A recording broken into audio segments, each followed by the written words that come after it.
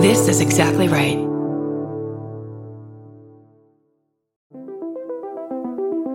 Hi, I'm Erin Welsh. And I'm Erin Alman Updike, and we're the hosts of This Podcast Will Kill You on Exactly Right. We're back with our 7th season, which is bigger and better than ever. Because guess what? We're now a weekly show. This season, we're tackling everything from long COVID to norovirus, from the supplement industry to IVF, and so much more. New episodes drop every single Tuesday. Follow This Podcast Will Kill You wherever you get your podcasts.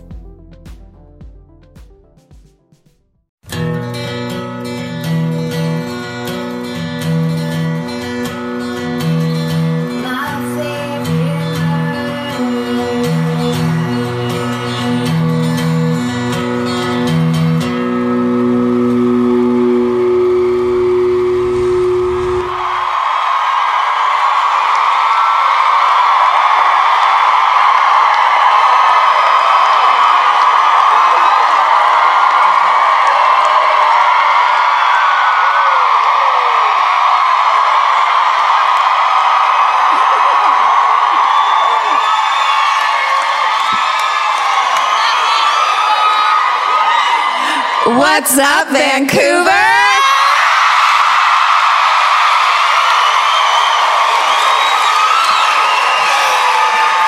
Whoa. Look, we go all the way up there. Oh my God. Hi, guys. You're right there. And over there. That's right. Now we're just going to do this for 3 hours. Different sections. That's right. Competing for sound. Mm-hmm. Hi. Oh my God. Thank you so much. Yay. You can tell that this is the 4th night of this leg of the tour because I have no idea what my hair is doing right now. I really don't. Oh, I know what mine's doing. What's yours doing? It's fucking not getting washed and getting in pigtails. Oh, really? Really. Yes. This is my, oh shit, I think I have to stop doing this when I turn 40. What am I going to do? You mean no pigtails past 40? I don't know. I keep pushing it further and further, though, so I feel like I'm going to be no pigtails past 80 someday. I have an idea. You can keep the pigtails past 40 and well into your 60s as long as you wear high vinyl boots and a mini skirt with them. Done. Done and done. What if I just ripped this and I had that on underneath it? Speaking of outfits, look at yours. Oh, yes. Well, that's okay. Oh, Canada. Pockets, that's right. I have pockets. 2. I asked for 2 in this one, and they gave them to me. Wow. You must know someone at the top. I was like, you know what, add a second pocket. I have 2 hands, and I'm going to use both of them. Well, I mean, what to say about my outfit? It's from Land's End, a wonderful catalog for women who have their own rutabaga farms in New England, and I didn't realize that they made dresses that fit me perfectly and have pockets until I ordered one, and I was like, Land's End, you're my boyfriend forever. New boots that you hate because they hurt, but they're so cute. I've got boots that are making me pay for every sin I've ever committed in my life.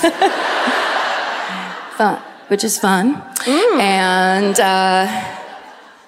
there's a guy right there. I know. Get him for you. There you go. Guys, also I got these tights at the drugstore right before I left Los Angeles. Don't do that to yourself. These tights are light gray at best. They're nowhere near black, so now I'm doing black, gray, black? Ruined. The look is ruined. Cancel it. But that's okay, because my hair's all fucked up, and I look like a girl named Donna who smokes at the bar. So that's the character I'll be doing tonight. Right? She's fun. I love Donna. Donna? She's the best to hang out with.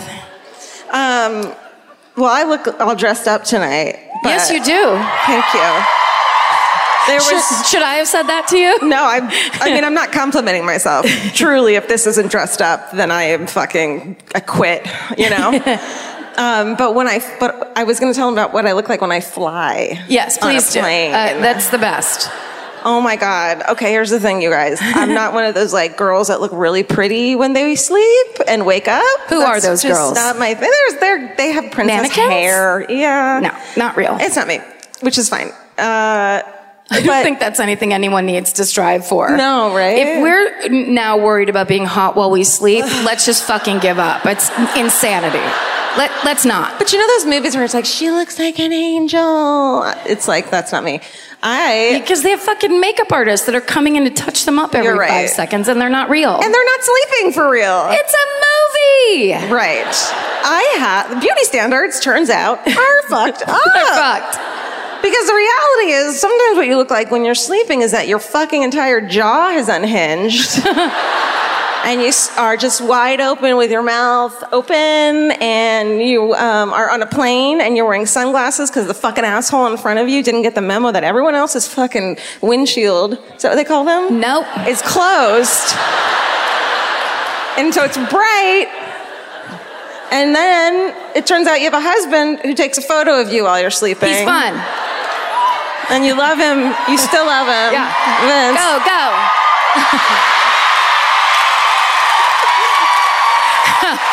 I swear to God, this one does not get old. It does not get old. You know what's really fun is people took pictures of it last night and posted it. It's so much funnier from the back of the room. I swear to God.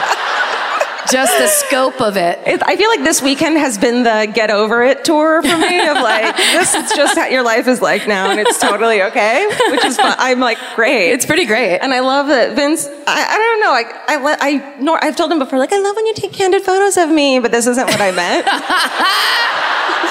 You didn't really mean candid at all. No.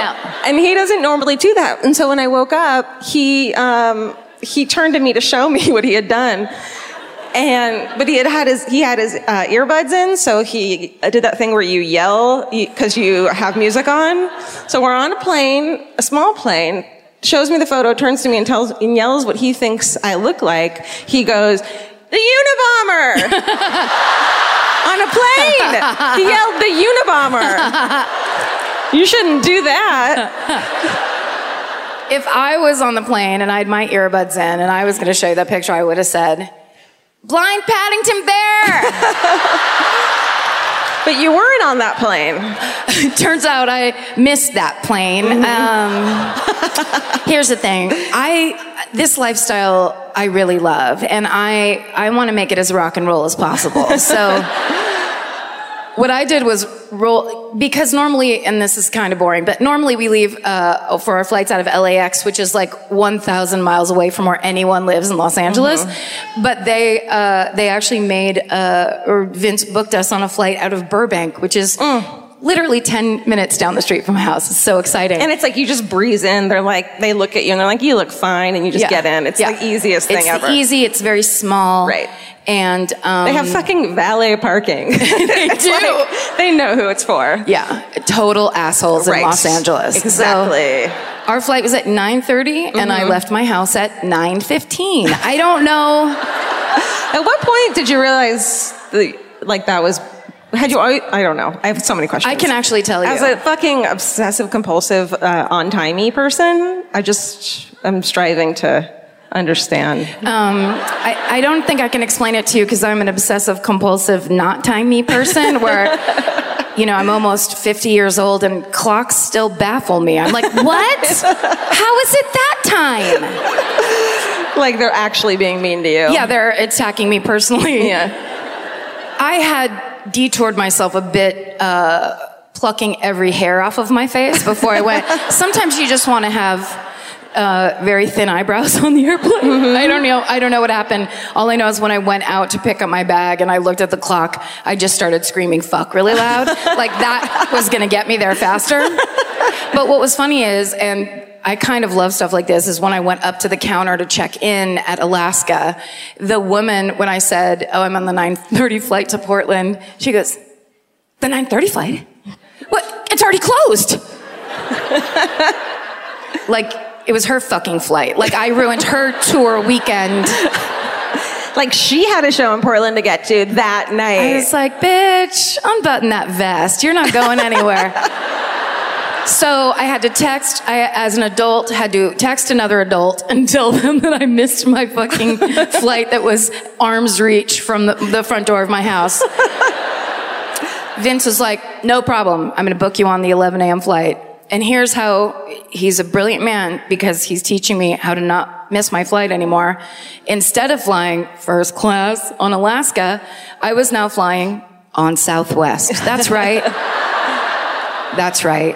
You know, that one that you have to line up for with people who've never seen numbers before in their fucking lives, it turns out. With all the people, there's like a section of businessmen that like to fly Southwest and talk about their dumb jobs at the top of their fucking lungs. Have you ever? Dude. Sat in front of two businessmen that were like, well, last week we were in Albuquerque. And it's like, sir, the yelling is unnecessary. That guy was on, I hate to break this Southwest hate fest we have going on, but that guy was on my flight. Oh. And I was in that first class we spoke of, sleeping like this. And the general manager of... He said Albuquerque. Yeah. Fucking swear to God. Did he really? I swear to God. They're all the same. They're it's all one from actor Albuquerque. going around and pissing people off. It's like a prank show that never pays off. And then... So then, but I go... I interrupted your... Because, no, I think that was it. Okay, great. I mean, we're talking about airplane flights and shit. These people do not care. How can they? How can they? Speaking of that, this is my favorite murder, the podcast. Oh, hello. Thanks, guys. This is Karen Kilgariff. And this is Georgia Hardstark. Hi. We're very happy to be here in Canada with you guys. Yeah. We had a very exciting thing happen at the border. Oh, yeah. Yeah. You guys all drove up today and we were behind you. Yeah.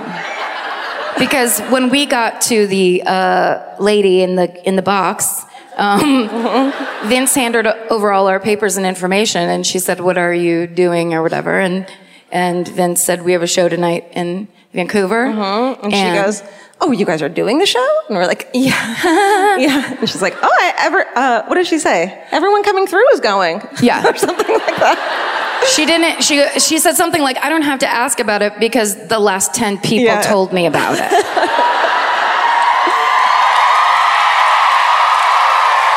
You guys are our ground team, spreading the word. Thank you so much, because we were able to smuggle so much heroin into this country. They never looked twice at us. That's right. We're posing as podcasters. We have an international drug smuggling ring. The best cover ever. Steven's not here. No. There's not enough room under this table for him. Do you want to know where he is? I'll show you where he is. Oh. That gets sent to me the other day from my house of Mimi. I mean, have you seen a bitchier cat's face in your life? Truly. The most judgmental cat. She's like, "You're not using that filter, are you?" Right. Here's the thing. At some point in the future, Steven's going to be, I think, a father and a husband. Okay. Can you imagine stumbling upon a picture of your father like that? And just being like, what the fuck? Oh my God. My dad used to dress up like a rabbit online. Oh my God, and get judged by cats that look like Daria? And like... Oh my God. Dad! Holy shit. Mom, the Easter Bunny's here, and I think he might be a sex pervert. Mom, the Easter Bunny has a mustache. Or maybe she's having flashbacks, because every year I have this Easter Bunny bonnet I put on her. Do you put on Mimi? Yeah. Oh, she doesn't like that. No, but it's so quick. I do it so quickly. I get one photo and then I put it up, and it makes me happy and brings me joy, and she realizes that's happening. No. Look at her. No, I know. If she was on the stairs and I was there, I just wouldn't go upstairs. I mean, Mimi doesn't fuck around. Yeah. It's like putting a bonnet on Ruth Bader Ginsburg or something like that. Like, who are you? Why would you do such a thing? If anyone knows computers, could you please give Mimi a Ruth Bader Ginsburg tight bun? Just that real tight, pulled, hardcore, Vancouver, old ballerina. That's your thing today. That's your assignment. That's your assignment. If you choose to accept it. And then we have one more that I want to show you of what Steven did to my cat.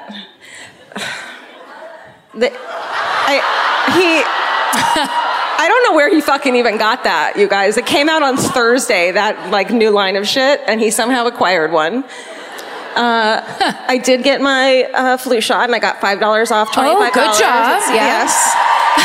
Get your flu shot. Cheering for a flu shot. That's right. Yep. And then he dressed my cat, which feels like a personal, attack. It is an attack on you, for sure. In a shirt that says that he's himself. Yeah. And I know that sweet look in his face of why, like I know that look. I've seen it when I do, when I hold him like a baby and he's like, I don't want to do this, but I love you. Yeah. It's that. Or maybe you put like reindeer antlers on him at Christmas. He's Jewish. Oh, sorry. He's Jewish. He's the world's only Siamese Jew cat. No, there's a lot of them actually. Are there really? It's a whole network. We have a Facebook page. Subgroups. Little yarmulkes we put on. You should actually get just one single shirt made that says, I'm the Elvis. I'm the Elvis. Right? Or like X out the N. Never mind. We'll work it out. We'll work it out backstage. I'm sorry, guys. We're workshopping for the next show. Do you mind if we just talk about merch for a while? We're going to have a quick merch meeting and get back to you. That's right. Should we sit down? Yeah, let's do it. Oh, yes. Yes, Canada. We ordered the punk rock chairs. And we got them. The punk rock extra duct tape. This chair's about to tell me to fuck off when I sit on it. Okay. I can handle it. That's right. Like these chairs have Mimi's look on her face. Yeah. Really? They've seen so much. They have. That's comfortable. There we go. And here and there. Oh, I like these. There's a little ring down there, or like a bar I can hook my boot heels on the back of. And then just, Oh, God. You're scaring me. I wish I was closer to the edge of the stage for that. Crowd surfing. We have to start crowd surfing. Totally. Would you guys... We just break everyone's fingers. Their poor faces. People who do not listen to this podcast that work here are like, what in the fuck is going on? What is any of this shit? Oh my God. This is a true crime comedy podcast. Yes. It's confusing to some people, except for that person. This is we now have a viewer discretion warning at the top of the show because we know that some of you guys like to force people to come here with you who don't listen and don't care, aren't interested, don't get it. But got promised a nice dinner. Right. Kind of wish you would order something more expensive to make this worth it. But so, for those people who aren't sure, there's a true crime comedy podcast, which are, some might argue diametrically opposed concepts. True crime being all about murder and the loss of human life and tragedy, and then comedy. And it can be very kind of complex and layered. Yeah, it's like, I just realized it's those two, comedy and tragedy. Masks, yeah. That's right. Why isn't that our logo? That should have been our logo. Yeah, it is going to be our logo. Next year, we're going to turn our logo to the comedy tragedy masks of theater. I mean, truly, nothing legitimizes you more than the comedy and tragedy. That's mask. right. It's like we are of the theater, and we're also fucking nerds. Yeah. So listen to our podcast. Right. Anyway, the whole point of this speech is that sometimes the combination of those two things might be offensive to some people who don't know us or don't listen. It might seem wrong to you. If you're one of those kind of people, we really want you to know that you should get the fuck out now, because it's not going to get better. It won't get better. That's right. Before we start, I printed up some fun Vancouver trivia. Do you want to hear it? You did? Yeah. She didn't tell me that was my reaction from the theater. Truly. Oh. You did? You did? Yes, tell me everything. Well, because Steven sometimes sends us an email of trivia. Yeah. God bless his soul. He really busts his ass for us, and all we do is just give him shit. And make fun of him on stage? That's not cool. He's like, truly loves my cats. And I'm like, ew, damn it. Don't put a shirt on it. But like, Steven's trivia, I think one of the only things in that email, it just said that the California roll was invented here. We're just like, thanks, guys. Thanks, Steven. Although interesting, what the fuck? It's nothing like this trivia that I got out of the Vancouver Sun. For real. In 1908, Jeff the boxing kangaroo amused big crowds at the Pantages Theater. So that's the kind of shit we have to follow tonight. How are we going to follow that? I don't know. Shit. Jeff. Somebody named a kangaroo Jeff in 1908. Oh my God. It's called being a visionary. Yeah. Ahead of his time. I mean, in 1909, the following year, Vancouver took its first mechanized ambulance out for a test drive, and it immediately ran over and killed an American tourist. No! Yep. No! Yeah. Oh my God! R.I.P. That sucks, dude. Wow. What a bummer. Jeff, the boxing kangaroo, was on the sidewalk giggling behind his hand. Jeff? Fucking stupid Americans. In 1931, the province newspaper had this startling lead to a story. 1 person in every 300 in British Columbia is insane. That's hilarious. Including your ambulance drivers. Maybe that was back when ambulance drivers had to like stir up their own business. You know what I mean? Oh, yeah, it was like a private company, and they were like, well... It was for-profit ambulancing. In 1920... Oh, wait, I didn't do this chronologically. In 1920, in Surrey, loggers found an eagle's nest so big it was too large for a farm wagon to haul away. Well, that just makes you assume that the person knows how big a farm wagon is. I'm from the suburbs. I'm pretty sure every farm wagon is standardly about 2 bales of hay wide. And 4 long, right? I would say. You stack them up 4. All right. Well, it sounds like a big nest. I mean, I'm saying it was a fucking pterodactyl nest and no one's talking about it. I'm here tonight to say you guys... Legends. ...are the land of the lost. And on October 11th, 1939, Vancouver's first public aquarium opened. The manager was an American named Ivar Haglund, who later moved to Seattle and opened a restaurant called Ivar's Acres of Clams. He's always been into seafood. He fucking loves it. Oh my God. I don't want acres of clams, personally. I'd like half a dozen. It would take you so long to walk over acres of clams. Okay, the final one is margarine was banned in British Columbia for 70 years. You guys? You guys are not fucking having margarine. No. What did margarine ever do to you? The British Columbia dairy industry. It was margarine, they banned it in 1886. Whoa, they only unbanned it in 1949. What happened in 1885? Someone who was like in charge of banning shit got a bad batch of margarine. Was like, fuck this shit. Someone was given a piece of toast and they bit into it and they were like, who put Vaseline on my toast? I don't want that shit. Yeah. And they're like, oh no, we're passing off as butter now. And they're like, no, you're not. And when did it come back? In the 80s? 49. Okay, because remember how big it got in the 80s? That was margarine's fucking heyday. Everyone lost their shit. Everyone's mom who was reducing. Yes. And going to fucking jazzercise. And Jenna Craig. Yep. Yes. That was the I can't believe it's not butter years. Right. Yeah. Let's talk about that, I couldn't believe it. It wasn't butter. Let's talk about country crock. I thought it would be fun to kick off with some trivia. I loved Local it. trivia. I loved it. Thank you. Listen, you did it. You guys did it. You guys named that thing Jeff, not us. It was you all along. Well, there hasn't been a kangaroo named Jeff. Do it. In over 75 years. Now do it as a drunk person. Oh my gosh, you know Jeff? Hold on. Do you know Jeff? I'm going to tell you about Jeff. That's okay. Don't clap for drunk Karen or she'll come back.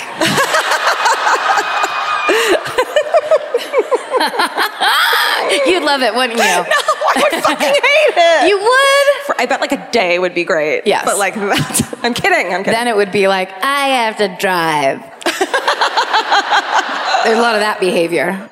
There's something about the sound of an old-timey cash register that really takes me back. I know. It sounds like someone is about to hand me an ice cream cone, but it also sounds like we just sold some merch. That's right. And if you're a Shopify user like us, you know that this sound means you just made a sale. Shopify has helped millions of businesses sell their products online, but did you know they also offer the same support for brick and mortar stores? From accepting payments to managing inventory, they have everything you need to sell in person. So give your point of sale system a serious upgrade with Shopify.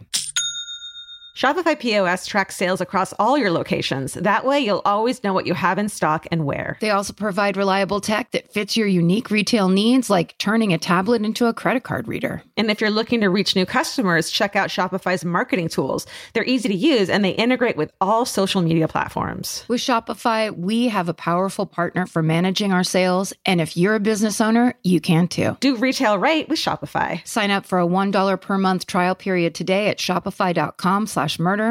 And here's the important note, that promo code is all lowercase. So go to shopify.com/murder and take your retail business to the next level. That's shopify.com/murder. Again, don't forget, the code is all lowercase. Goodbye. If you're like me, you're always looking for a story to dive into. Whether it's a family drama or a mystery to solve, the key to getting hooked is the details.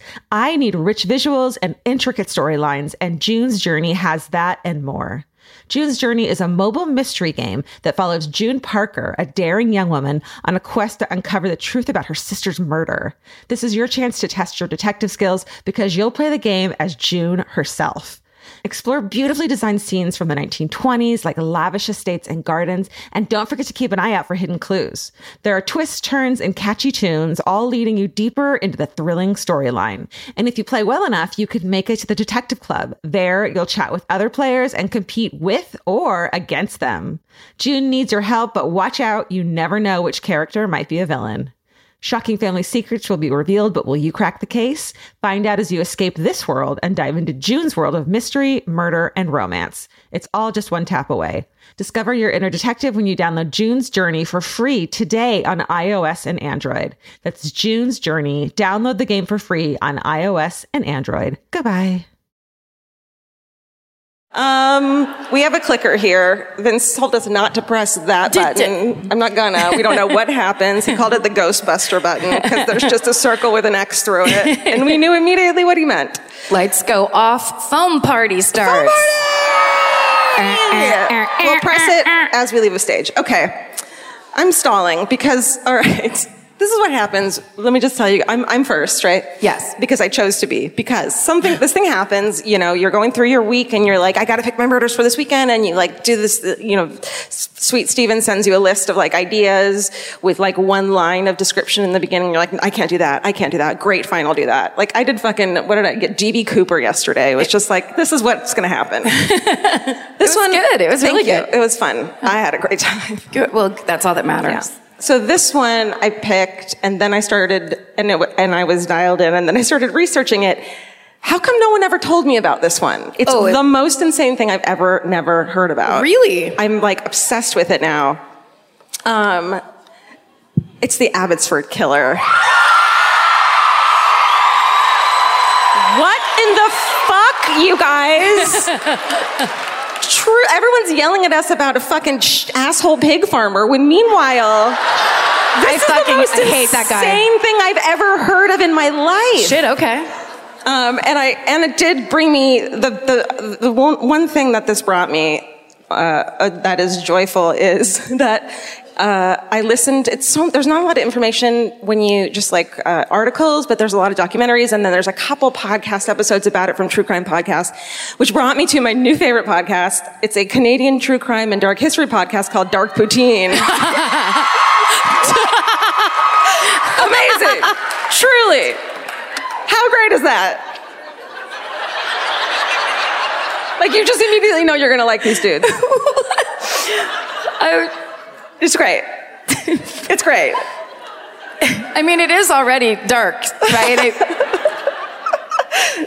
Do you have questions? You have any questions about it? I'll ask later. Okay. God bless you for that name. Wonderful, wonderful work. So I listen on the way from Seattle to here, and there's beautiful fall leaves. So it's so gorgeous. We don't have that in California. We don't have trees. We don't. Everything burnt down. But I didn't fucking do it. Yes, she did. No, it was. I was out there in the forest. Shh, give me yours. I have matches. Do you want matches? All right. So let's get into this, because shit. Okay. All right. Around 5:30 in the morning on October 14th, Saturday, 1995, in Abbotsford, British Columbia. It's about an hour from here, right? On a good day. I don't know. A 16-year-old girl named Misty Cockrell stumbles bleeding, beaten, and nearly hypothermic into the front doors of MSA General Hospital. Oh. Despite a massive fracture in her skull, she's conscious. They said it's the size of a fist, a hole the size of a fist. She's conscious and able to tell them that she had just woken up in the parking lot right by there after having been beaten by a man with a baseball bat, and that she was with her friend at the time, 16-year-old Tanya Smith, and Tanya's now missing. She had just woken up, come to, stumbles through the fucking doors. Holy fuck. That's right.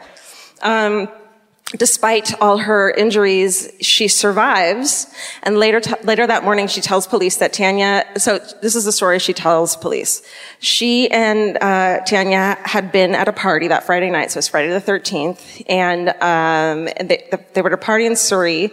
They left around midnight, got a ride closer to home, and they decided to walk a few blocks to a different party, a couple blocks from their house. And they're all joking about it being Friday the 13th. Misty, who has a great dark sense of humor, says that she joked, "Watch, some guy's gonna jump out of the bushes and try to rape us." Yeah. And she said that we laughed it off and continued walking. Just a few blocks into their walk, they stopped when they heard a man's voice behind them, and the guy said something like, "You bitches want to party?" Like something terrifying. They dismissed him like some asshole, kept walking, and he did it again, and they turned around, and they noticed that he had an aluminum baseball bat in his hand. Ooh. The guy steps out of the bushes, grabs them both by the arms, and then pulls them through. It's like a tall, like thick hedge. Pulls them through into the parking lot. He orders the girls to strip, and Misty doesn't move. Tanya starts to take her clothes off, and as the guy focuses on Tanya, Misty realizes that he had put his baseball bat down. This fucking badass chick grabs the bat and swings it at him and like hits him.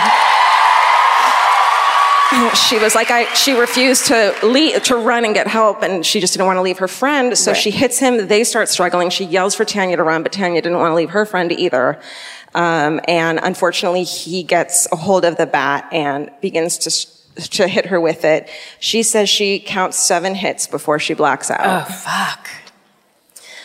When she comes to, and this is another thing she later says, is she remembers as she's lying on the ground after the 7th hit, she says, "I open my eyes and I see my high school," because it was like across the street, and I remember thinking that that's going to be the last thing I see is my high school. But what they don't put in the article I read, and I had to see somewhere else, is I was pissed off because I fucking hate that place. Which amazing. Seriously, that's the first thing I thought. I was like, that's the most depressing thing of all time. Yeah. Oh, there. So, and it's great. So these girls are 16 and it's 1995. And they're in high school. It's exactly my age pretty much. And the thought of me being 16 and going through this It's insane to me that they went through this and that Misty was able to fucking joke about it this way. It's bananas. When she woke up after passing out, she comes to, Tanya's gone. She finds her way to the hospital, through the front doors, and she describes their attacker as very tall with a receding hairline and remembers looking into his eyes and knowing that he intended on killing them. Then later it's said that as she entered the emergency room and stumbled in, the triage nurse caught sight of her and began to scream. And she says... That's a hard thing to do. That's really saying something. Yeah. She's a fucking triage nurse. Yeah. She says, quote, "I thought, man, whoever came in behind me must be in really rough shape." I know. This I love her. Sweet baby angel. Shit. Sadly, later that morning at about 7:30 a.m., fishermen at Vetter Canal, which is about 10 miles away, find the naked body of Tanya Smith. She had been severely beaten, sexually assaulted, and then thrown in the river face down where she drowned. This killer became known as the Abbotsford Killer. So Abbotsford is a Bible Belt community. I think it was really conservative at the time. I don't know if it still is. It's like a bedroom suburb of Vancouver. It is. Welcome. We're glad to have you. And so, of course, I mean, like any town, they're like fucking shocked that happens here. Like, they're into Jesus and stuff. Don't say his name like that, Georgia. Who? Jesus. Okay.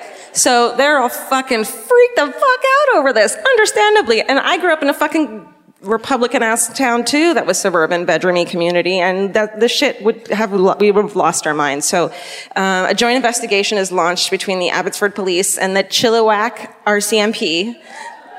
Chilliwack? Yeah, Thank you did it. Chilliwack. I was like, I know I'm going to get that wrong when I saw it earlier. Days after their attack, days after the attack, they're setting up a hotline for tips, and they get a fucking phone call. Let me show you the girls real quick. I'm sorry, let's get that up. Like that, I look like that. She has a choker on. I wore chokers. Yeah. Okay. Oh, yeah. It was required in the 90s. Yeah.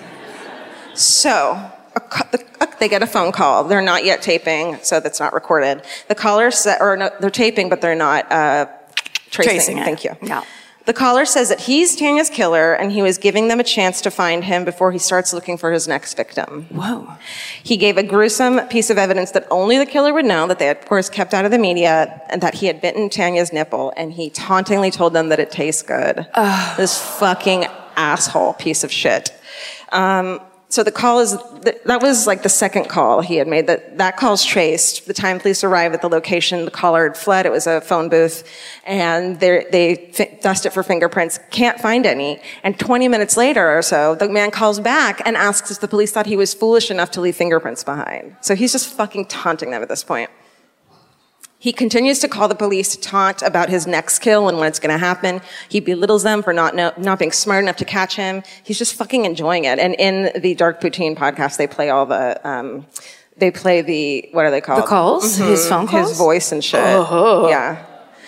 I mean, he just sounds like a normal, it's that thing of like, no one would have known. He sounds like a normal dude, and you think he's going to sound like a monster, but he just sounds like a fucking normal person. It's creepy. I'm sure the town was freaking the fuck out.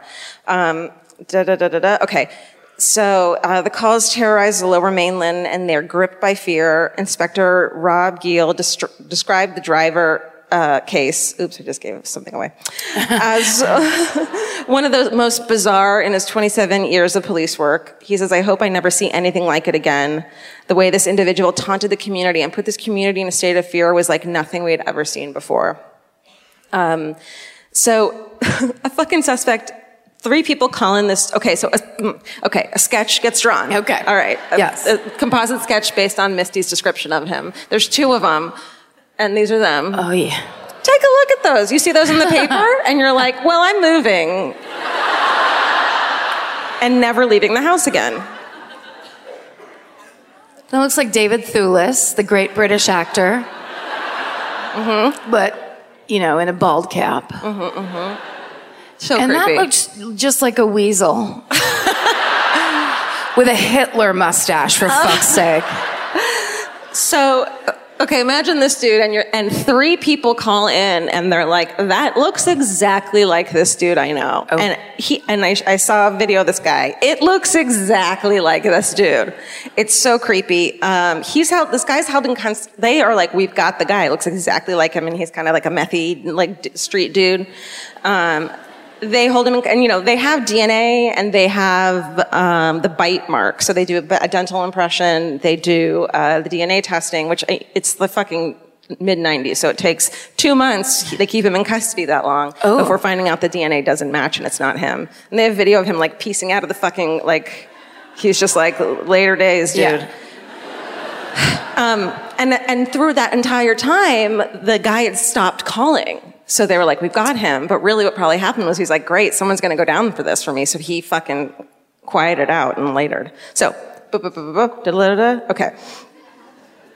So then the cops are like, well, they're starting over. They need new suspects. They need this guy to call back. So they decide to put out a article taunting him on purpose.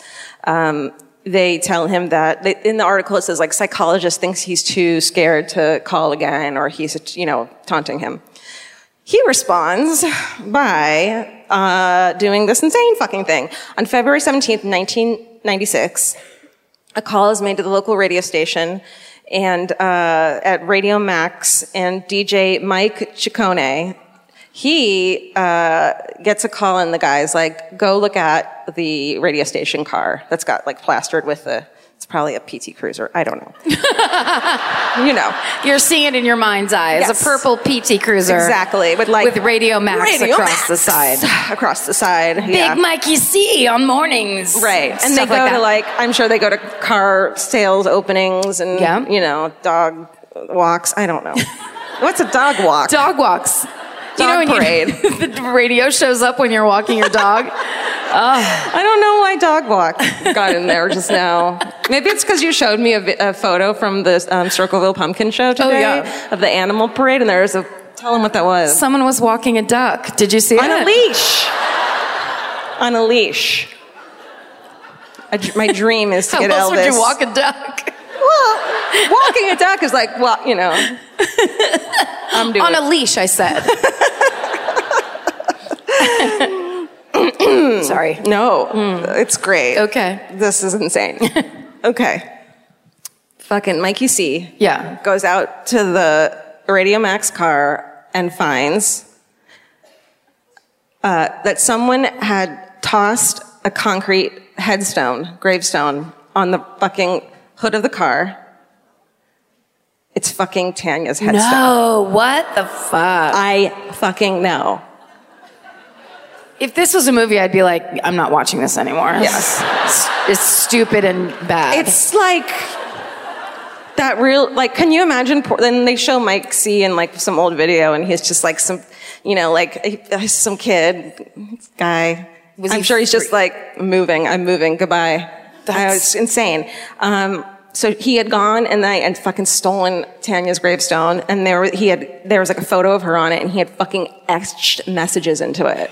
Jesus Christ. Including saying, I'm still out there, I'm the one, and quote, she wasn't the first and she won't be the last. And then he writes, one day, Misty, and Misty's the one that survived. And her whole family's already in fucking protective custody, or on, what's it called, witness protection program, right. Obviously. You want to see it? Too bad, you have to see it. Whoa. Where is it? Right there. See? Holy shit. I know. Well, how have we never heard of this? I know. The fucking pig farmer again, and this. You guys are holding back. All right. So, and they're in there. Okay, hold on. Okay. The community, everyone just starts screaming. We don't blame you. Yeah, everyone just goes grocery shopping and lives there and mows their lawn while they're screaming. Terror. Which we understand. Then 2 days later, a note taped around a heavy wrench is thrown through the front picture window of a woman who's fucking home alone with her kids at the time. Later determined she has nothing to do with it. He just fucking picked a window. Inside the envelope containing the note mentioned 3 other assaults that the killer wanted credit for. He included clippings from the articles in the Vancouver Sun on the unsolved murders of 3 women: Vancouver sex worker Linda Tatray, Colleen Shook of Burnaby, who was attacked after getting off a bus, and Kim Stolberg, who was killed at her father's Richmond engineering office while she was arranging a surprise fucking wedding anniversary for her parents. All 3 women are stabbed to death in 1989, 6 years earlier. But although horrified, investigators finally have a break that they think they can use. The killer left a crucial mistake behind in his fingerprint on the tape that had been used to tape it together. Ooh. Yeah. So, but they kept that part secret. So the police tried many tactics to get the killer to contact them again. They set up a sting operation in malls and at phone booths across the city. They have, of course, recorded and staked out Tanya's funeral as well. And they published fake stories. And then they had also released a lot of info on the killer, including, of course, the sketches. And then parts of the recorded calls he had made. They were like, can someone please just fucking recognize this goddamn voice and tell us who this is? And then they offered a $40,000 reward leading to the arrest. So they have this plea. They put the voice, what he sounds like, out, and then if you want to hear it again, you have to call this 800 number, and they put a fucking tap on it so that people who called more than like 3 times, they were just like, why are you, like knock on the door, or like, why, are you fucking crazy? Why are you doing this? You're like, nope, just a murderino, sorry. Yeah. Just trying to solve the crime for you. Yeah. It's kind of my passion. Right. Anyway, great to meet you. You look great in that jacket. Around this time, a woman and her son hear the voice and kind of lose their shit. Because they fucking think they recognize it. It sounds like the woman's son.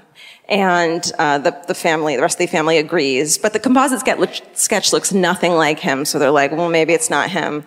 Let's just call it in. So the police go to the house and they're like, it doesn't look anything like him, but we have to check it out anyways. Let's just have a quick little chat with him. But the guy is sketchy as fuck, and he refuses to give any DNA or any fingerprints or take a lie detector test, which immediately they're like, well, you're stupid. So finally, the dude comes in the next day with a lawyer, and he says that he'll give them his fingerprints, but they can only use it to try to match, and then they have to destroy them. They can't use them again. They can use them once. Okay. Any other restrictions or needs that you have about giving your fingerprints, you fucking creep? Right. That's me as the secretary at the police station. Sassy cop operator. I dig it. Right? My new show? More than 9,400 suspects had been questioned, and all these people had been given DNA and fucking fingerprinted and taken dental shit before. And finally, when this fucker comes in, they finally catch 31-year-old Terry Driver, and he's arrested. Whoa. That's right. Yes. Thank fucking God. I don't remember what else That's him. Whoa, it doesn't look, that's so weird. And it kind of does once you see some other photos. There's yeah. But the receding hairline that's a problem. No receding hairline. But it like his nose, in a couple angles, it looks like him. He's just disgusting. But the Weasley picture looks nothing like that guy at all. Anything like him. So the methy dude who was held for 2 months was like, fuck you, bitches. And we were like, fair enough. I was there now. I don't know. So then they gave him the key to the city. So this fucking asshole, he's married with 2 children, and the reason my hair is in pigtails is because, and I didn't have time for a shower, is because just as I was about to do that, I find that she had done I married a monster episode of something, whoa. And I was like, welp, I'm staying up and I'm watching this. These are the sacrifices we make in this podcast for you guys, right? Yeah, so he's just a fucking dude who's married with 2 children. Of course, he's super controlling and all this crazy shit. He works at a print shop. He had worked there for 5 years. Of course, everyone's shocked it's him and couldn't believe it, blah, blah, blah. His father had been a hero cop with the Vancouver Police Department, which you see in every fucking article. But then our friend Scott at Dark Poutine is like, well, guess what? I used to fucking hang out at his house when I was a kid. What? It's insane. He was friends with his brother. I feel like you have to listen to the episode and You're he'll tell like, you all my about friend it. Scott told me. Yeah. So he knows all about these people, and he was like, yeah, they had a room that was just full of Nazi memorabilia. No. Uh-huh. Uh-oh. So I was right about that fucking Hitler mustache, wasn't I? I was intuiting it. I know a Nazi when I see a drawing of a Nazi.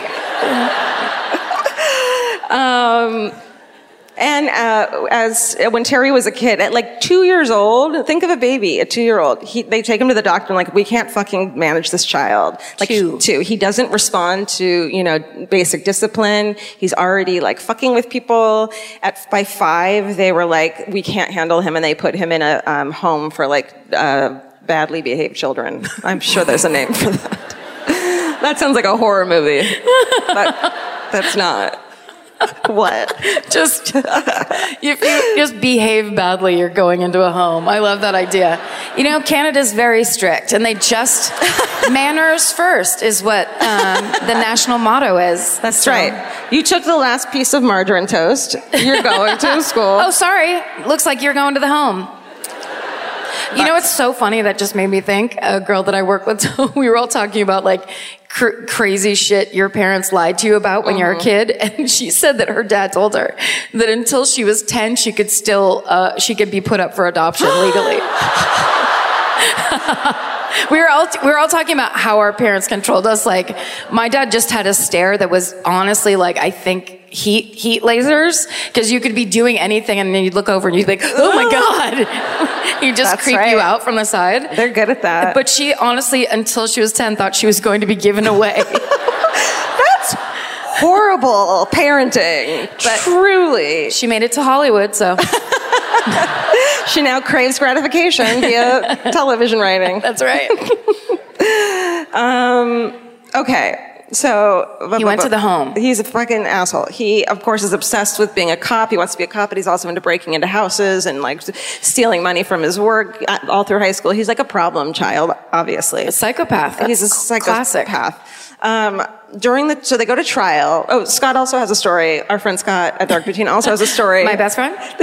Another insane story about how he worked at a fucking paper recycling plant, and one day through the line comes like secret files from his pretrial that someone had decided to recycle instead of shred. It's some guy named Eric at the fucking cop's office, and he's like, no, I love trees. So it's like it could have like given him a mistrial. He could have gotten off because of this. He just takes it out of the regular garbage. He's like, guys, we've talked about this. So we have to save the planet. Let's act locally. It's insane. Like, truly. Someone at the recycling plant was smart enough to pull that off the line? Scott was. What? He worked there? Yes. Hold on.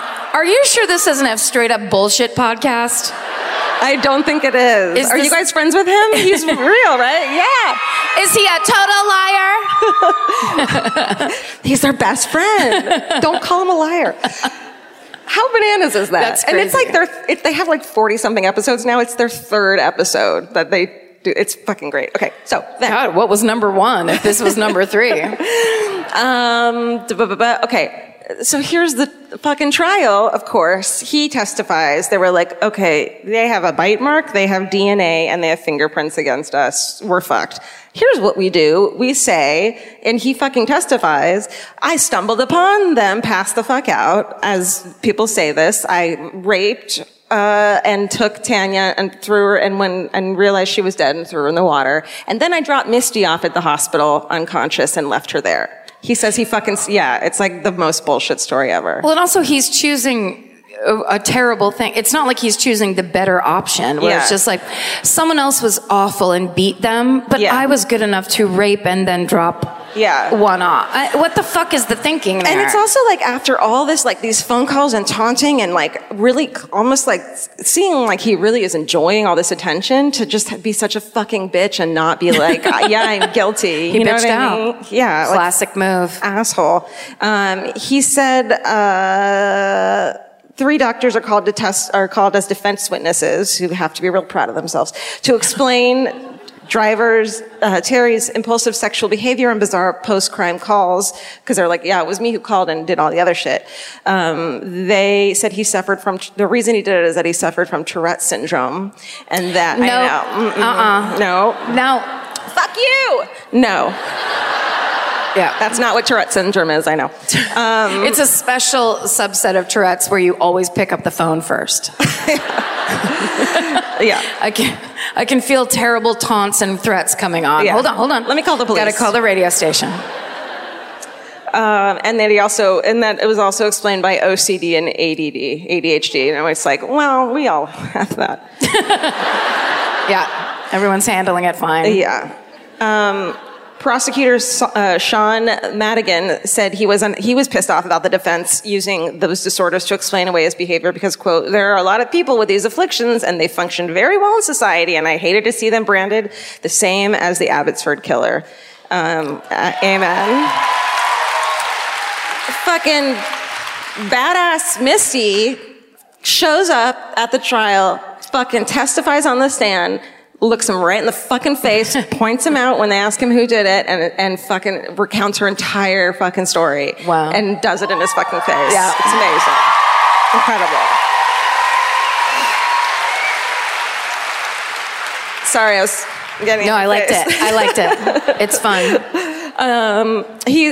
Terry Driver was convicted in 1997 of the first-degree murder of Tanya Smith and the attempted murder of Misty Cockerell, and declared a dangerous offender and sentenced to the mandatory term of life in prison with no parole for 25 years, and another 10 years concurrent prison term. And the labeling him a dangerous offender means that he'd probably never fucking get out, which is great. And they made that up when Paul Berendo did his fucking shithead thing. Bernardo. Let her say what she wants. Berendo's a street near where I used to live, that's right? That's it, where it is. I even wrote Berendo. Shit. Ah, shit. In a later trial, he's convicted of the 2 assaults. 2 of the assaults he mentioned in the note he threw out the window.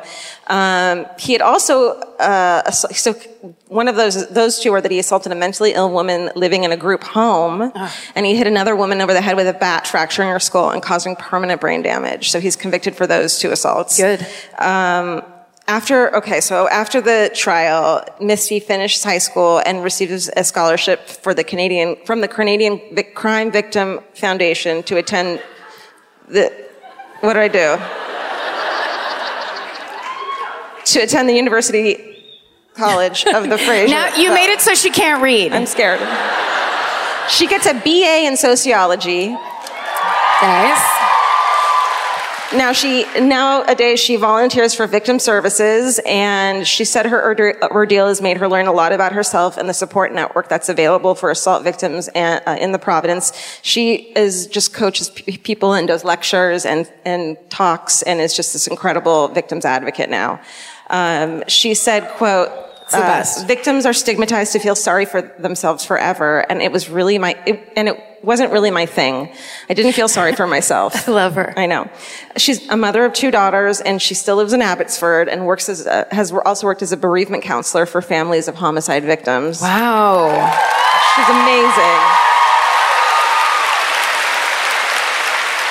She says that being a victim of assault doesn't define her, and she prefers to see herself as a survivor, and that is the Abbotsford killer. Wow.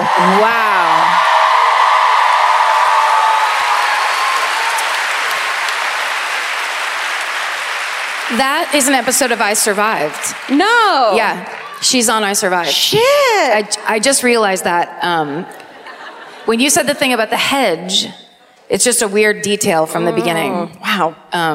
Yeah. I wish I hadn't washed my bangs in the sink and had more time to watch that, I would skip that step altogether. Well, the thing too is none of those details, like the headstone thing wasn't in there. Jesus Christ, that's unbelievable. Yeah. Georgia, have you ever been blown away by the most simple dish at a restaurant, like perfectly scrambled eggs? Oh my God, yes, Karen. And then all I want to do is make that dish at home and eat it every day. Well, you probably could, as long as you have the chef's secret ingredient, Made in Cookware. Made in was created to bring restaurant quality performance kitchenware to home chefs around the world. For years, they've built their business by supplying restaurants and top chefs with high-end cookware. Some of Tom Colicchio's most treasured dishes at his restaurant Craft are made in Made in. Whether you're cooking for professional critics or just the critics you live with, your meals will benefit from the quality of Made in products. Like their carbon steel cookware, it combines the best of both cast iron and stainless steel clad, so it's rugged enough for grills or an open flame. It's the MVP of summer cookouts and cook-ins. What I really love about Made in Cookware is that it actually makes something like having a Memorial Day barbecue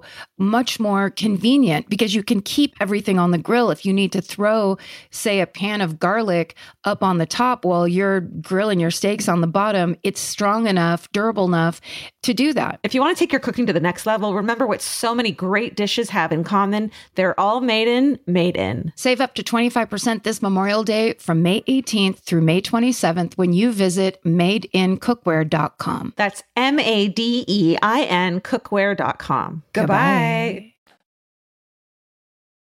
I just want to talk about the mysterious floating severed feet of the Salish Sea. Holy shit. It's not inspiring and it's not, a survival story. It's just fucking weird. It's a series of weird things that people are trying to tell us isn't a big deal, and it is a goddamn bit. They're trying to explain it away. They're trying to make me not theorize that there's a very specific serial killer or shark out there doing weird shit. Or a fucking duo of a shark and a serial killer. Oh my God. Yeah. A land-sea duo? Yeah. A surf and turf killer duo? Yes. Yes. Yes. Canada, you've got it all. Oh, wait, is there? No. We'll be moving here within 6 months. Wait, someone start the paperwork. There's one more photo. That's Misty now. There she is. Yep. She's on an I Survived. She's super badass on I Survived. Amazing. Yeah.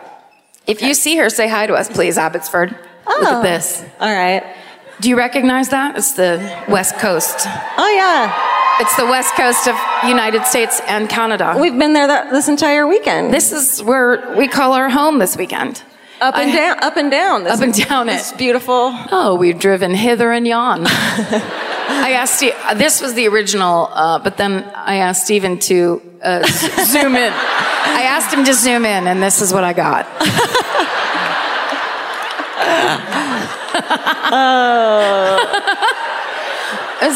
Steven, can you make it look kind of like modern art and not help informationally in any way? And he was like, I'm on it, Karen. I love ya. So we'll just do that. Okay. Be a little more helpful. Okay. Oh, God damn it. I got this information from the National Post, the New York Times, a wonderful website called Atlas Obscura that I love. Vox.com did a really good kind of comprehensive thing on it. And then, of course, really my second brain, Wikipedia. Okay. I thought you were going to say just conjecture. And then, of course, my own personal theories. Okay, since August 20th, 2007, beachcombers in the greater Vancouver area and up and along the west coast of the United States and Canada have been finding more than just the standard kelp piles and broken seashells washing up on the sandy shores of the Salish Sea. Thank you. Wow. This is why I don't have time to do my hair. Just waxing poetic on my laptop. Flourish of words. Having the best time. I was like, what is on the beach? Oh, well, there's piles of kelp. Sure. And of course, there's always part of a seashell that looks kind of rad, and then it's just broken, and you fucking huck it. But you gotta mention the sand. You go... Where would you be without mentioning the sand? Oh, that's true. You did. I did, yeah, Sandy Shores. Oh, thank you. I thought you were pointing out that I hadn't. No. Yeah, I'm shaming you for not bringing up a fucking... What, Karen? If you're on the beach and you're not talking about the sand, I don't know what you're doing. Yeah, I don't even know where... I can't visualize where I am unless you tell me what is there.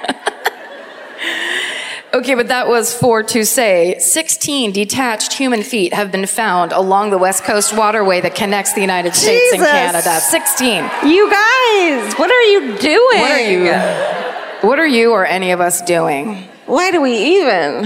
All of these floating feet have had either a running shoe or a hiking boot attached. Oh, except one. Most often, they are New Balance, Nike, and of course, Ozark Trail, which can be purchased at Walmart. Really? Yeah. New Balance, it's like New Balance, cool. Nike, cool. Ozark Trail. Ozark Trail is like Timberland for poor people. Got it. It looks exactly the same. People who aren't brand whores. Right, exactly. Maybe people who aren't so materialistic, Karen. Who don't need a fucking label to define them. Labels. Exactly. Thank you. Am I right? Thank you. Labels. Thank you. That reminds me, this is very random, but when I got into the elevator at our hotel, as the doors were closing, I don't know why I want to just be in the elevator by myself so bad, but I really do. And when the doors are closing and someone throws their arm out, what'd you say? Sorry, nothing. Pretend I didn't. Did you say, did you fart? Yeah. I mean, I do, but not that time. Okay. As the doors are closing, this old lady throws an arm out and gets in with me. And she's got a Chanel purse and I think a Chanel scarf. She smelled really rich. She had a lot of things on. But she goes, what floor? And I was like, said the floor. And then she goes, bon. Whoa. Bon.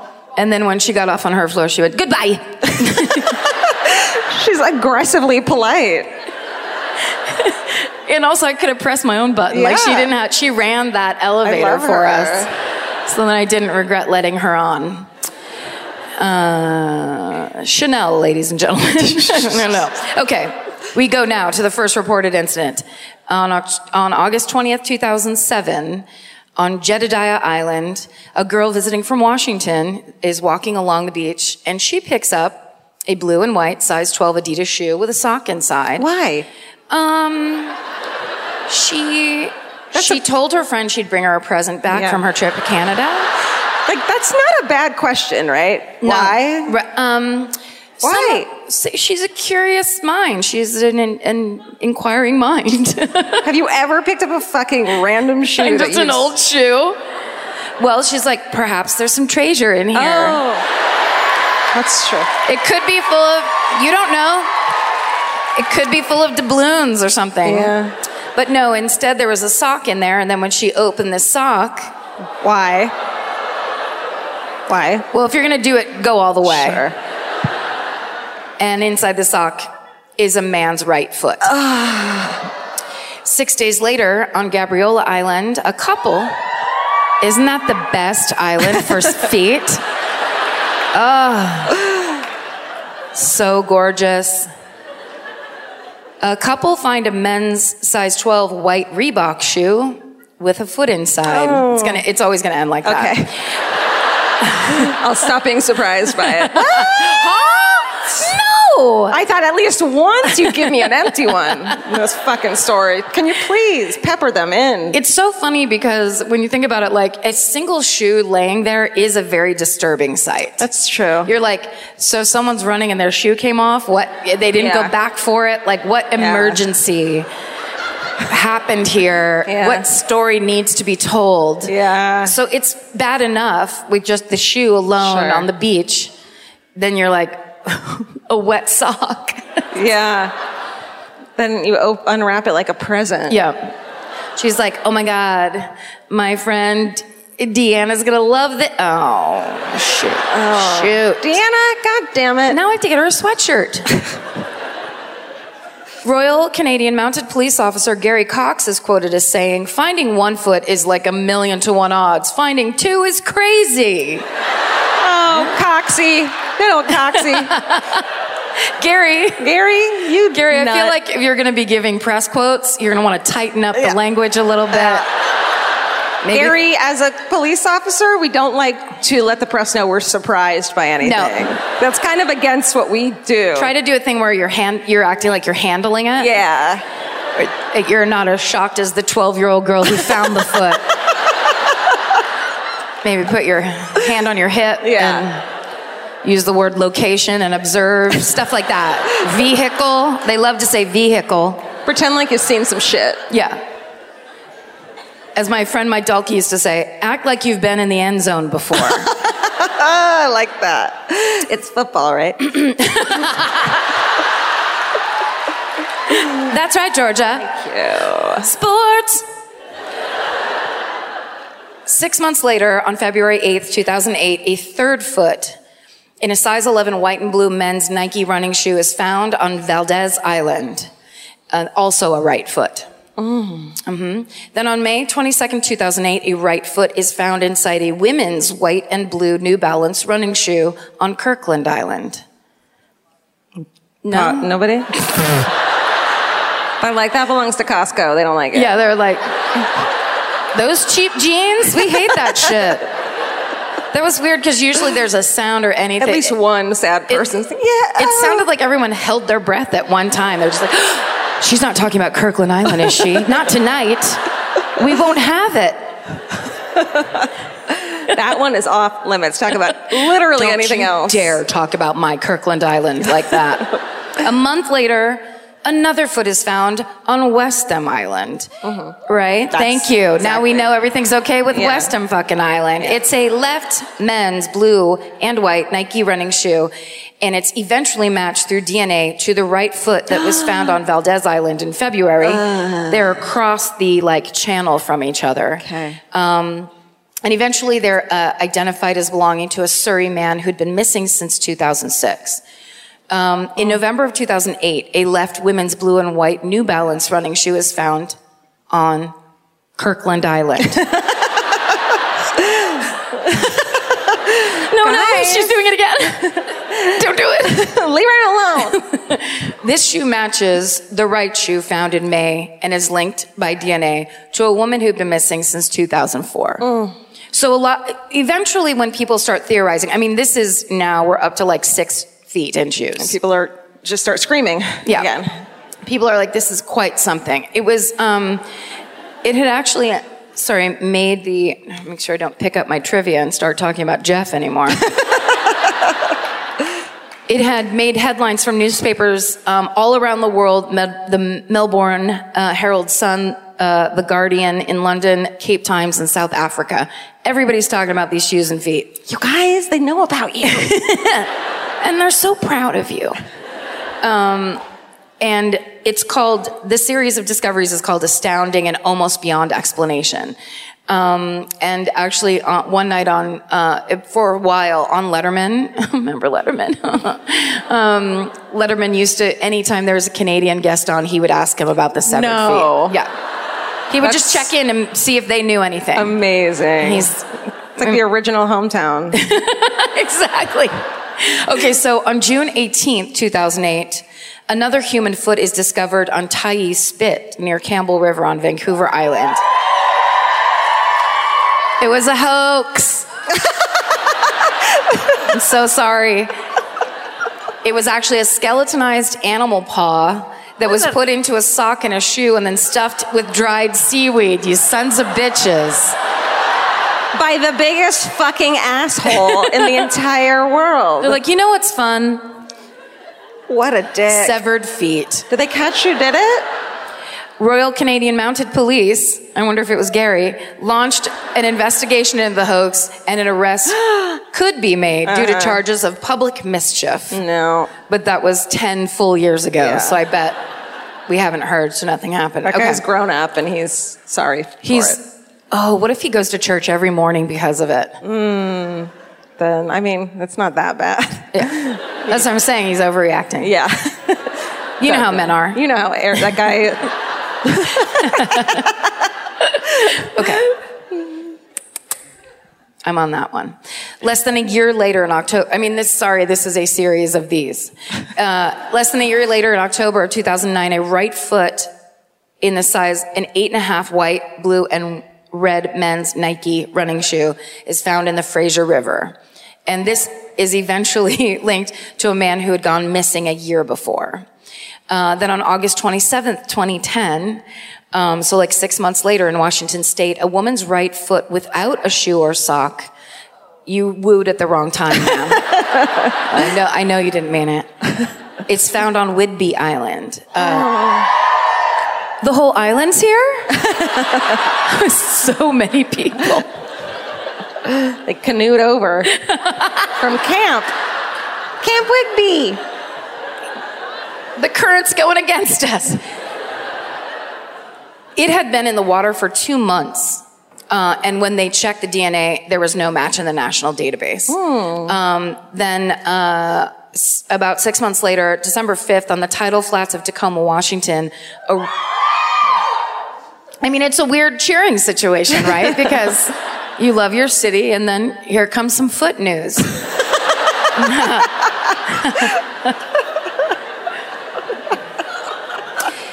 A right foot inside a boy's 6 Ozark Trail hiking boot is discovered. Oh, no. But police say it could have been worn by a juvenile or a small adult female. It's not. Still sucks. Yeah. It doesn't make anybody feel better. No. Then on, 8 months later, August 30th, a men's size 9 left foot is found in a men's white and blue running shoe in the lagoon near the Plaza of Nations. The lower leg bones were still attached. So we're actually now talking about part of a leg that was found. But it had that shoe, so we're going to include it in the series. Just in case.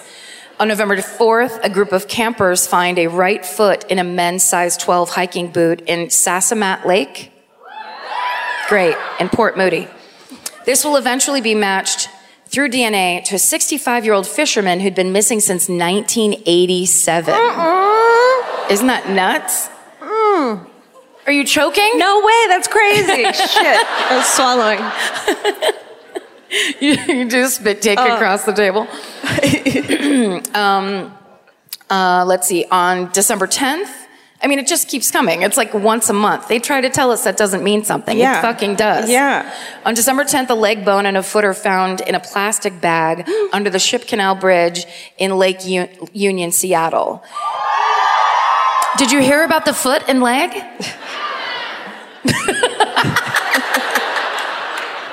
Yes! Yes! That's why we're here!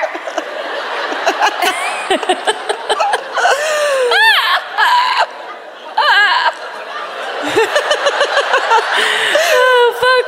This is our job. It's so fun. You guys. Listen, if we're ever hiring, you guys should get a job like this. It's pretty sweet. It's so good.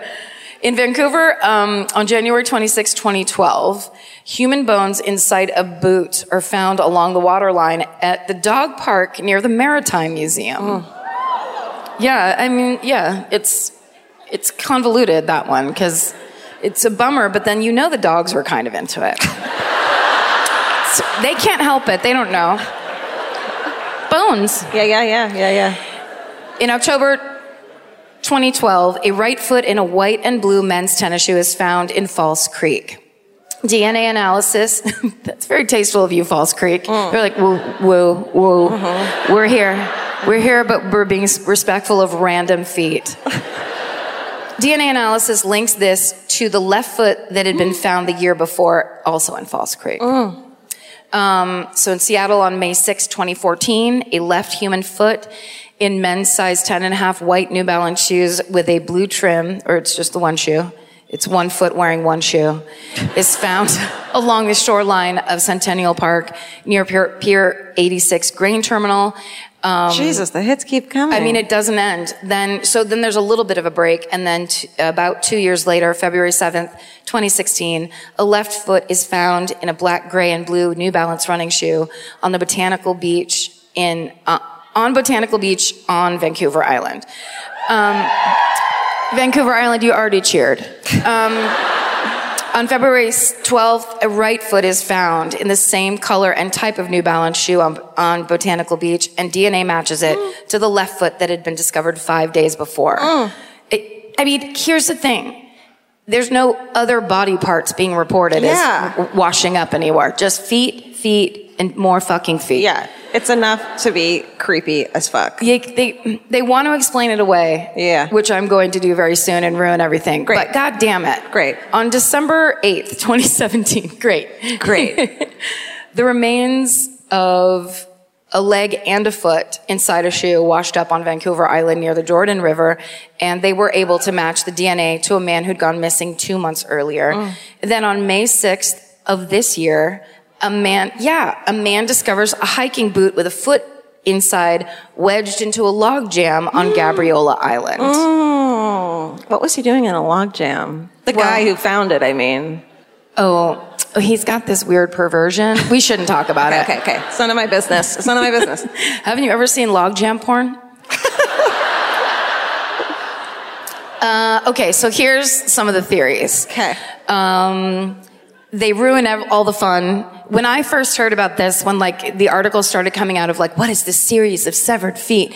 And I was like, yes, oh my God. And then of course immediately people are like, well, if you die in the water somehow, and in that area there's lots of bridges, and so there are suicides of people that decide to jump off a bridge. And apparently the muscles and the things around your ankles are one of the weaker parts. So your feet disarticulate. That's a word I use constantly. Disarticulate from the rest of the body early. And if you're wearing a running shoe or a hiking boot, there's so much plastic on it, it flips and floats. And apparently these types of things, feet and shoes, can float for thousands of miles on the water. And then they find a fucking unsuspecting 12-year-old on a beach just trying to be on vacation to need therapy for the rest of their lives. So some people think disaster. So it's victims of tsunamis that are around the world, plane crashes, boat accidents. We know people fall off of cruise ships a lot, and it's not talked about, and we need to talk about it more. Like right now. They just disappear off of cruise ships. Shut up. Should we talk about it right now? Yes. Let's never go on a cruise. Okay. I feel like if we had a My Favorite Murder cruise, which has been pitched to us by our agent, if anyone buys tickets, we'll be like, you're not a listener.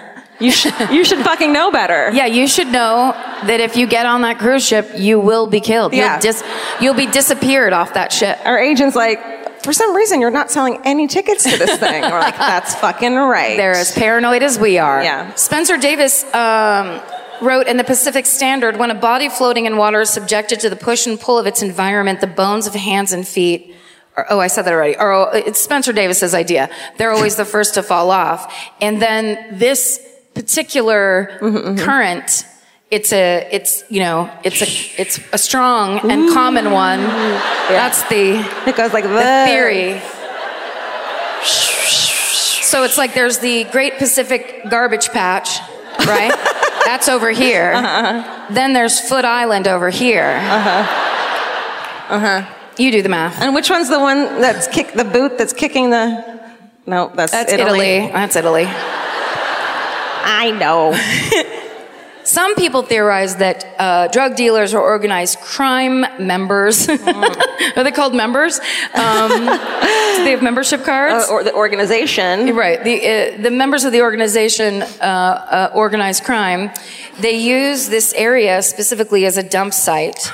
Because you've heard of the very powerful arm of the Gambino crime family here in British Columbia. Yeah. They're everywhere. Gabagoo.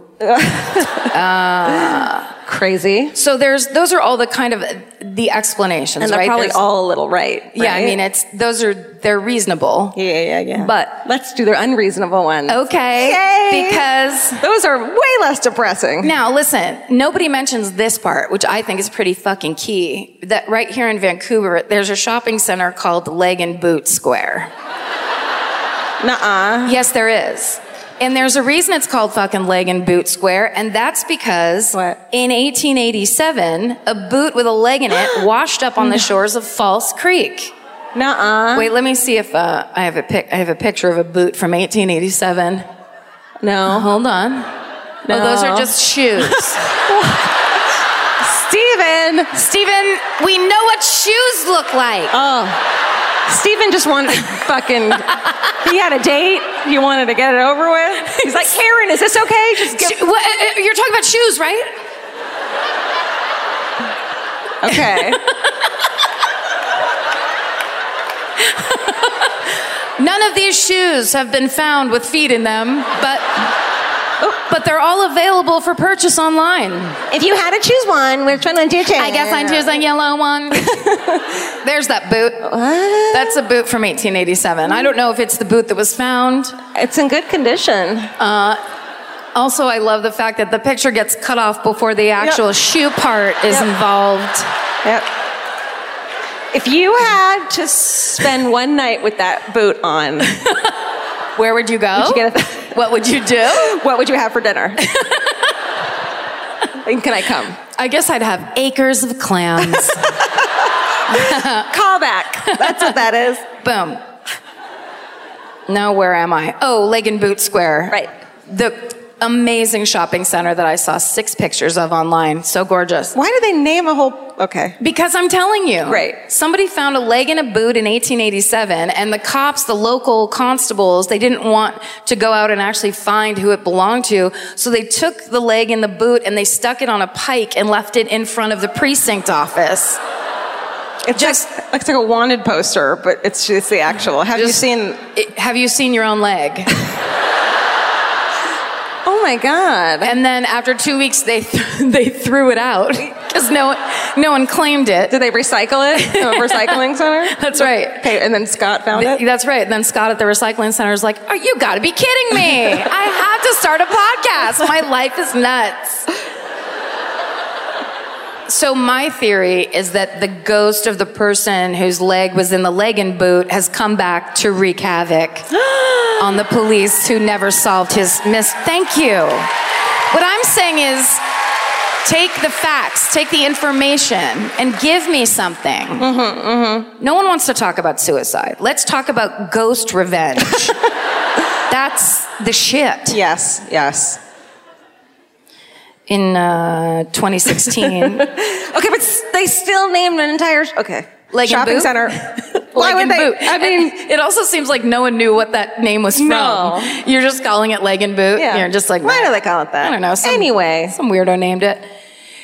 This is the reality check part. Okay. In 2016, coroner Barb McClintock told the Canadian Press that the most of the feet are the remains of people who died because of accidents or suicide. Of the 12 feet that had been discovered at the time of this publication, 10 had been linked to 7 individuals. And she says, quote, "We pretty well think we know what happened in every case. They're all very sad. But, since that article was printed, 2 more human feet have been found in the area. So let's not give up hope that it's a ghost shark. It's the ghost of a shark. Oh. Coming back for revenge." With his serial killer buddy. Yes. Who he rides the ghost shark. Yes. And then. Yep. One day, and it's the ghost of the boot guy. Yep. On the ghost shark. Right. It's 2 ghosts now. Heading to Leg and Boot Square. To pick up his leg. And that is the story of the floating severed feet of the Salish Sea. Good job. Thank you. Wait. Oh! Steven! That's a Timberland!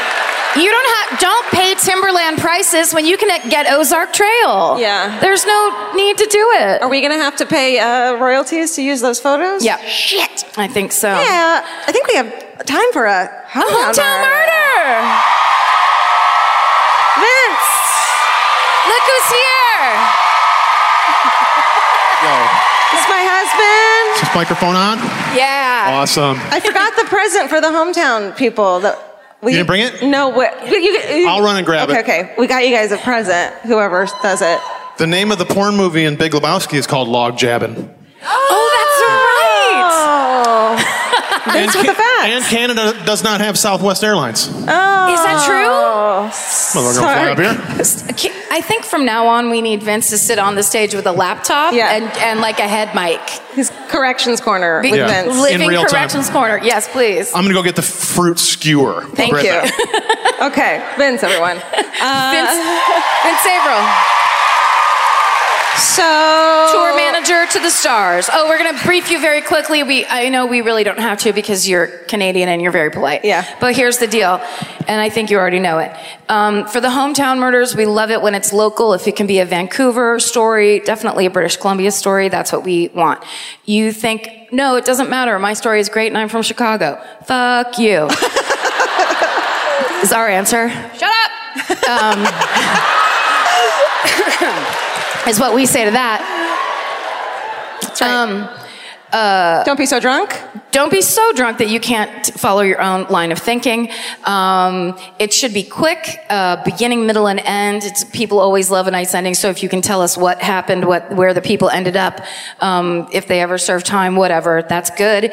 And remember that if you get picked, everyone else hates you, so you have to go nice and fast and keep it quick.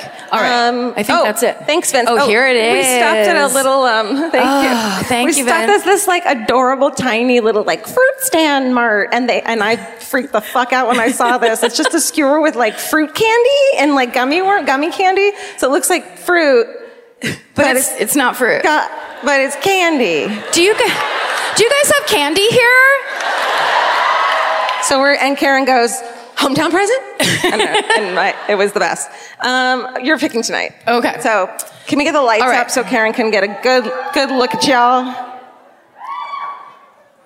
I'm gonna feel it. I'm gonna do it more with my gut. Shit! Look how many people Oh my are God! here. Oh hi back there. So exciting. You're too high up in the. We can't. You're gonna jump. Okay. Which way? Her. Okay. Can you turn the lights down? Because she'll freak out if she sees all these people. Thank you. It's truly terrifying.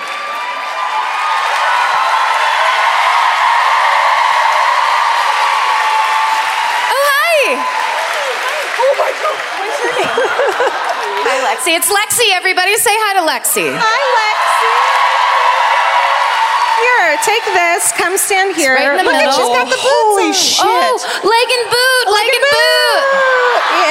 Yes. She's the ghost. I rode my ghost shark all the way here. Nice. Thank you. Where are you from? I'm from Vernon, British Columbia, which is, what up, Okanagan? So it's about, I don't know, a 5-hour drive from here. Oh. So my hometown is actually very cool. It is a mass murder. Oh, that is cool. I mean, it's not cool, but Yeah. Oh, we know. Yeah, we really know. You're doing great. I'm going to be over here. So in April of 1996, Mark Chahal left Burnaby. What up? No? Okay, it's fine. Fuck that. And drove in his car to the Kelowna airport. At the Kelowna airport... She's a security screener. Shut up. At the Kelowna airport, he then rented a van and drove the rest of the way to Vernon. The reason he was going to Vernon is because he was going to take revenge on his estranged wife, who had been living with her family there, and they were preparing for her sister's wedding. So in his car, he had a .38 caliber semi-automatic Smith & Wesson handgun, 40 caliber Smith & Wesson revolver, and something else gauge shotgun. Yes. 15? A 15 or a 16? Oh, yeah. Okay. Yeah. Yes, those absolutely. ones are the worst. Okay. Guns. So he arrived at the family home at about 10:30 in the morning. He took both handguns out of the car and walked up the driveway where his ex-father-in-law was washing one of the cars. He then shot him in the face. And then he fired into the home through the front window and then went through the house. He shot everybody. Oh my God. He shot his ex-wife, her sister, her grandmother. The only people that he spared were the children, which is nice.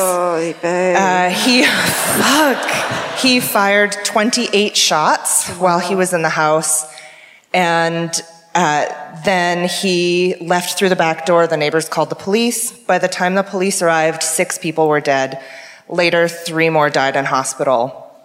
After he left, he drove back to his motel that he had rented, and it seemed like he had planned on escaping, and instead he changed his mind. He wrote a suicide note and killed himself there. Yeah, wow. I mean, yeah. And that's the end. Good. Wow. Oh my God. Perfectly done.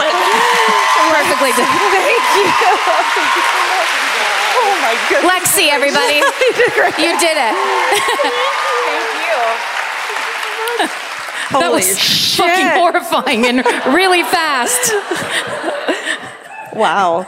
Jesus Christ. Oh. See, this job gets hard sometimes, though, too. And that's because that's awful, and we hate it, and it's terrible, but it's this kind of little way for us to connect, and also because so many of us have this anxiety because we are well fucking aware that horrible things happen to people all the time, and we're not fucking stuck up enough to think that we couldn't be those people too. So we have this crazy anxiety. But what we love about this community that's come together is that with each other, we've shown each other that we're all into this fucking insane thing and are fascinated with it, but also all have this crazy anxiety. And what we love about this podcast is so many people thank us and tell us that they have sought help for that crazy anxiety because we're so open about it, which is just, I mean, the fact that they thank us is ridiculous and hilarious and wonderful, but it does mean a lot to us that you guys connect with each other through that anxiety and take care of it because it's important. Yeah, that's right. Health. Yeah. And we like to take this time just to say, you know, we do understand and realize that we're the luckiest people in the world. We, 3 years ago, just thought it would be fun, just like the Dark Poutine guys, we thought it would be fun just to get together and talk about this thing that we love to talk to each other about so much.